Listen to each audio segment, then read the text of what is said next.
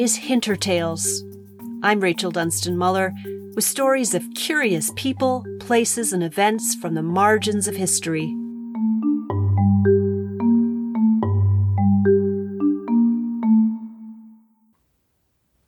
On paper, Dr. Howard Liebgold was an exceptionally successful man. He was a physician certified in rehabilitation, and for 25 years he served as the chief of the Kaiser Foundation Rehabilitation Center in Vallejo, California.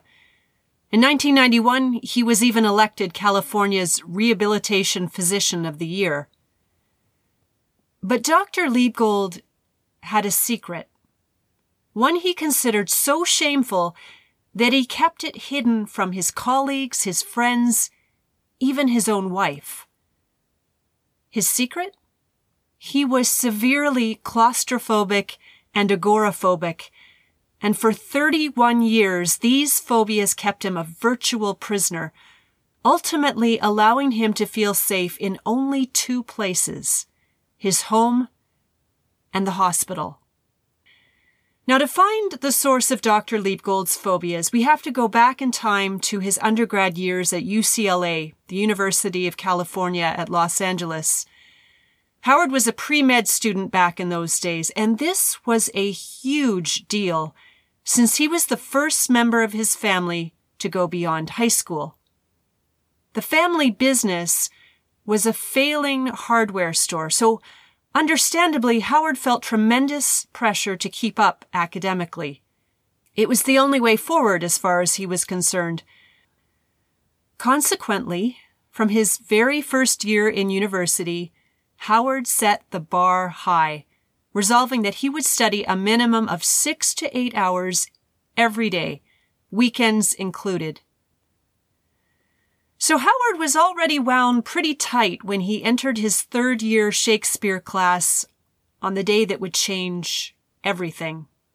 He'd only been sitting for a few moments when his heart began to race and his breathing became rapid and his hands were suddenly cold and sweaty. Worst of all, he began experiencing severe stomach cramps and the sudden need to empty his bowels. It was so bad, he raced out of the room, afraid that if he didn't, he would die. It was Howard's first panic attack and the beginning of a life ruled by fear. For the next 31 years, he couldn't go anywhere without worrying that he might have another attack. Understandably, Howard took special precautions to make sure that he would not experience that kind of trauma again. He managed to calm down enough to attend his next class that day, but first he went to the bathroom to ensure he didn't have an accident, and he sat in an aisle seat closest to the door to ensure a quick getaway if he needed it. He also vowed that he would never tell anyone about his experience. He was afraid they would think he was crazy, which would then disqualify him from going on to medical school. What Howard would later learn, many years later, was that these 3 decisions, to use the bathroom when he didn't have to sit in an aisle seat near the door, and to keep his experience a secret, only served to reinforce and even feed his anxiety. And his phobias did indeed get worse. Howard felt his anxiety primarily in his stomach and his bowels. His worst fears, therefore, were that he would either vomit in public or have an accident. For 31 years, he perpetuated these fears by refusing to eat before lectures and only eating white foods before social events, just in case he did get sick. Not surprisingly, Howard's world quickly shrank. He became an expert at avoiding triggers and hiding his phobias from everyone around him. But secretly, he lived in a constant state of high anxiety. He got married and never told his wife about the burden he carried. He went to medical school and did well, despite the increased pressure and lack of sleep that came with regularly studying into the early hours of the morning. But his efforts paid off. He made it through medical school with honors, always going to the bathroom before class and always sitting in an aisle seat near an exit. If it seems hard to believe that Howard could be married, be a father, and have a successful medical career, all without anyone knowing that he was struggling with such crippling anxiety, you have to understand the lengths that he went to keep his secret. He became an expert at deflecting attention from his fears. Fathering his 3 children when they were young was easy. He felt perfectly safe when he was taking care of them at home. And parks were mostly fine too, with their wide open spaces and public restrooms. Working as a physician? That was safe as well. With the exception of meetings in the hospital, these could become quite uncomfortable. But Howard had a beeper, which he was able to use as an emergency escape device. If he felt his anxiety rising, he would simply make his beeper go off, and then he'd exit to go and see a patient or have an imaginary consultation on the nearest phone. As Howard's anxiety increased, eventually extending to restaurants, theaters, buses, freeways, bridges, airplanes, anywhere he didn't have immediate access to an escape or a bathroom, he did try to find help. He found a psychiatrist, away from the hospital where he worked, of course, so none of his colleagues would know he needed help, and he spent 11 months and almost $17,000 trying to get to the root of his problems. At the end of that period, he felt a little better about himself, but the phobias hadn't budged. At that time, therapists didn't have access to the effective techniques they use today. And then, life got worse. Considerably worse. Howard's oldest son, Mark, a brilliant straight-A student in both high school and college, took his own life when he was 21. It wasn't till after he was gone that Howard learned his son had been struggling with severe agoraphobia, a diagnosis that Howard didn't yet understand himself. In the aftermath of that tragedy, Howard's marriage ended and he sank into despair. He was increasingly using alcohol to self-medicate, and he began to give serious thought to following his son. If he did take his own life, however, he was determined to make it look like an accident, and so instead of buying a .357 Magnum, he bought a .22 caliber target pistol, and target shooting became his new hobby. But something kept him from actually pulling the trigger. He would later write, "I was afraid I might miss, become paralyzed, and end up a patient in my own rehab center, unable to run from my claustrophobic fears. And so I carried on, one difficult day at a time." Howard did carry on the best he could, until everything came to a head in October 1983. His surviving son, Greg, desperately wanted to attend the opening ceremony of the 1984 Olympic Games in Los Angeles. Well, as you can imagine, this was a nightmare scenario for Howard. In fact, he had a severe panic attack just thinking about the packed freeways and the crowded stadium. But he consoled himself with the knowledge that it would be very difficult to get tickets. In fact, one newspaper reported that the odds were 1 in 4,500. So, Howard mailed in the application, fully expecting that it would be unsuccessful.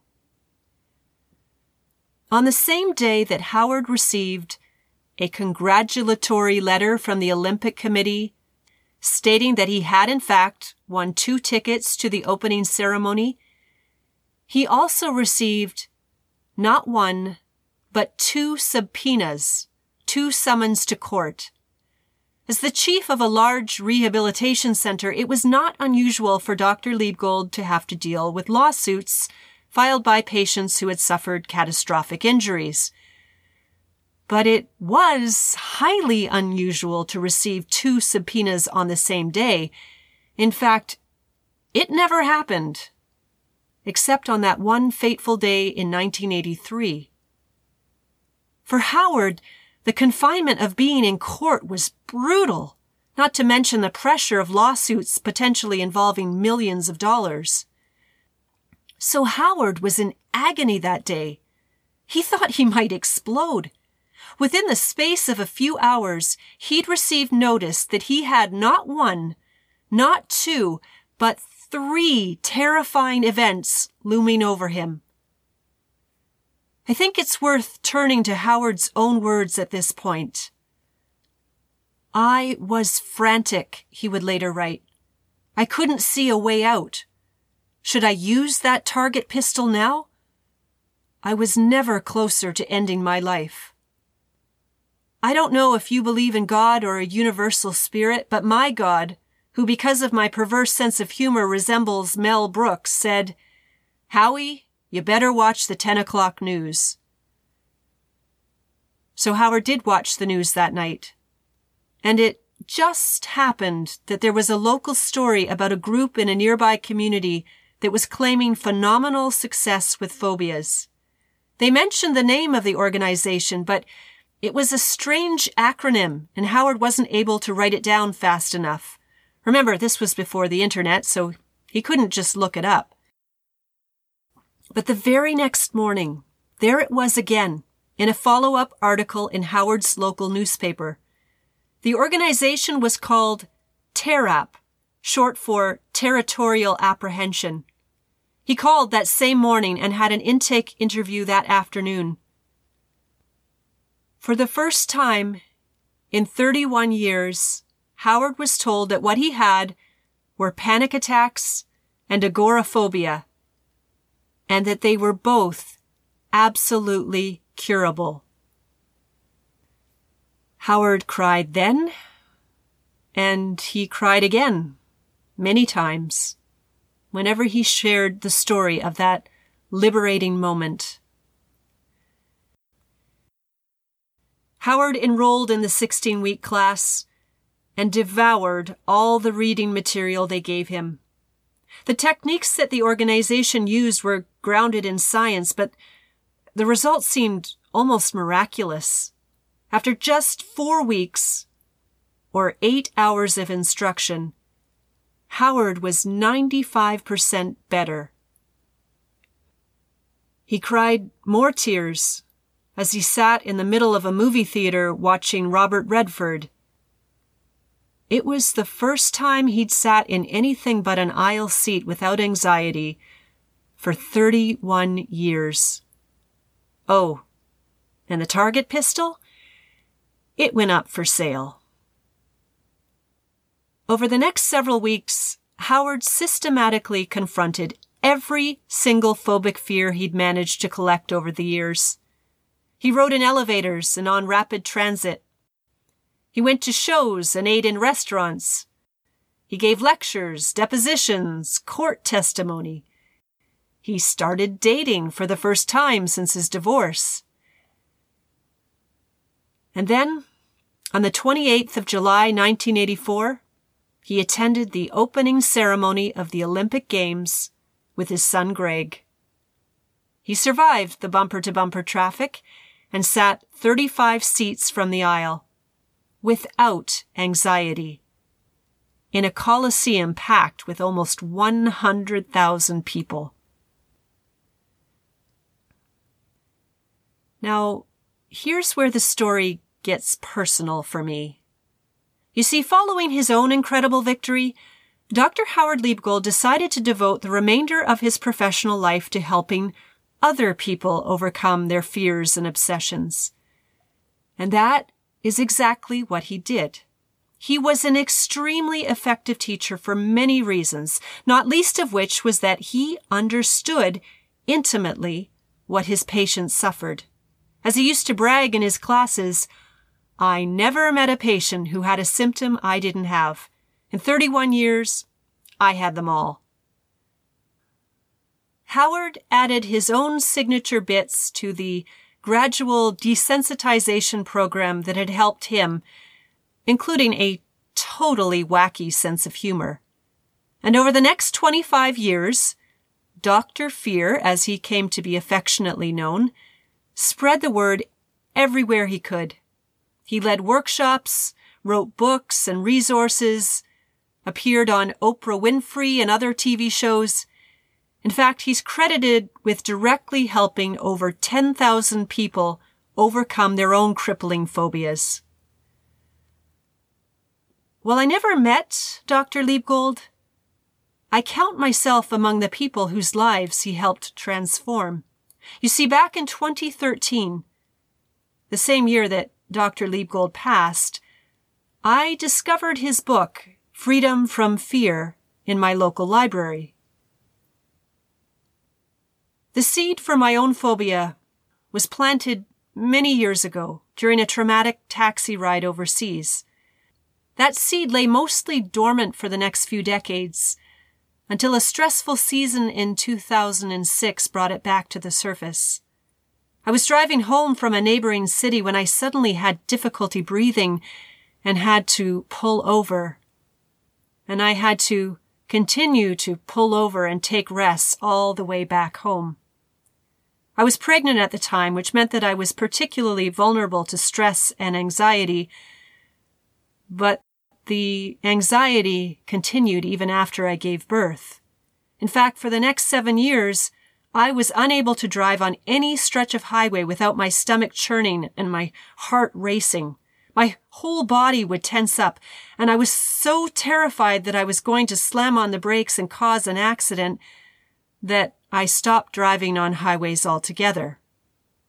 My husband took the wheel whenever we were together, and I would take lengthy detours through the countryside when I needed to get to another community on my own.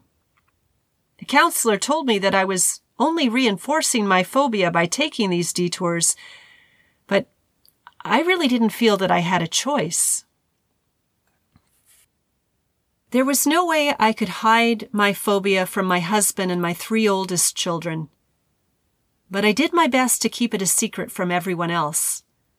Like Howard, I was also a prisoner to my shame. I did make a few attempts to confront my phobia over those 7 years, but each experience was terrifying and I just couldn't get any traction. By 2013, I was convinced that it was impossible. So what made me turn to the library for one last attempt? 2 things. First, my youngest daughter, the child I'd been carrying when I had my initial panic attacks, started commenting on how Mommy always took the back roads whenever she drove. Her much older sisters knew about my phobia, but I'd been able to keep it hidden from my youngest daughter. I was deeply saddened that she too would soon know my secret, that I wasn't the strong, brave woman that I pretended to be. Second, a friend shared an extraordinary story of stepping out in an act of faith and how she'd been rewarded with a gift that exactly met her needs, right to the penny. Well, I'm a person of faith too, and I was deeply convicted by her story. Who was I to decide what was impossible to God? It was time to pray and to step out in faith myself. If Howard Liebgold was led to the help he needed at exactly the right moment, I believe that I was led to Howard's book just when I was ready to receive it. The book, Freedom from Fear, was exactly what I needed. It was as if it had been written specifically for me. The combination could not have been more effective. Howard's inspiring story and intimate experience with phobias, his practical desensitization program rooted in science, even his off-the-chart wacky sense of humor, which proved to be very effective in disarming my fear. The book pointed the way, but of course, I had to do the actual work. It wasn't easy. It certainly wasn't always fun, but it was leap years more effective than anything I'd tried before. The bottom line? It worked. I haven't taken an unnecessary detour in years. I now pass slow-moving vehicles on the highway, and let me tell you, that is just short of a miracle.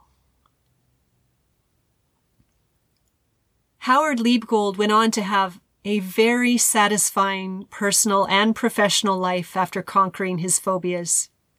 He remarried, traveled all over the world. He became a sought-after expert in the field of phobias and obsessions. He even won multiple ballroom and tap dance championships with his wife, Carol Rose. Sadly, Freedom from Fear is now out of print, but you can still find copies online.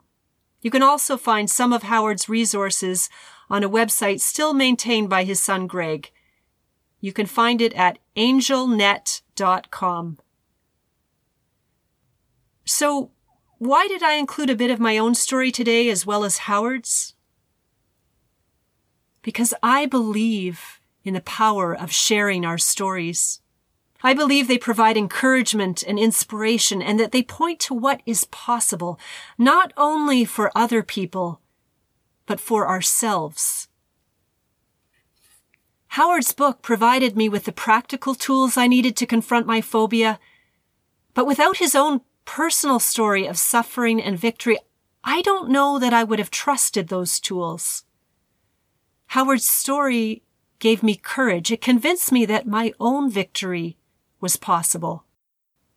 I'll never be able to repay Howard for the gift he gave me. But perhaps by sharing this story, I've paid it forward.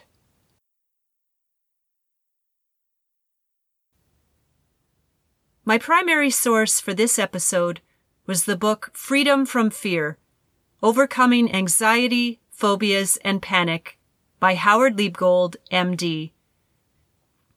If you enjoyed Hintertales, please join me for my next episode, which features a true-life romance with a lasting legacy.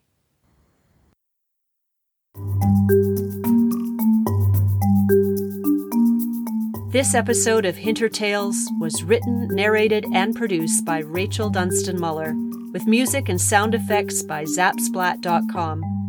Learn more about my work at racheldunstanmuller.com.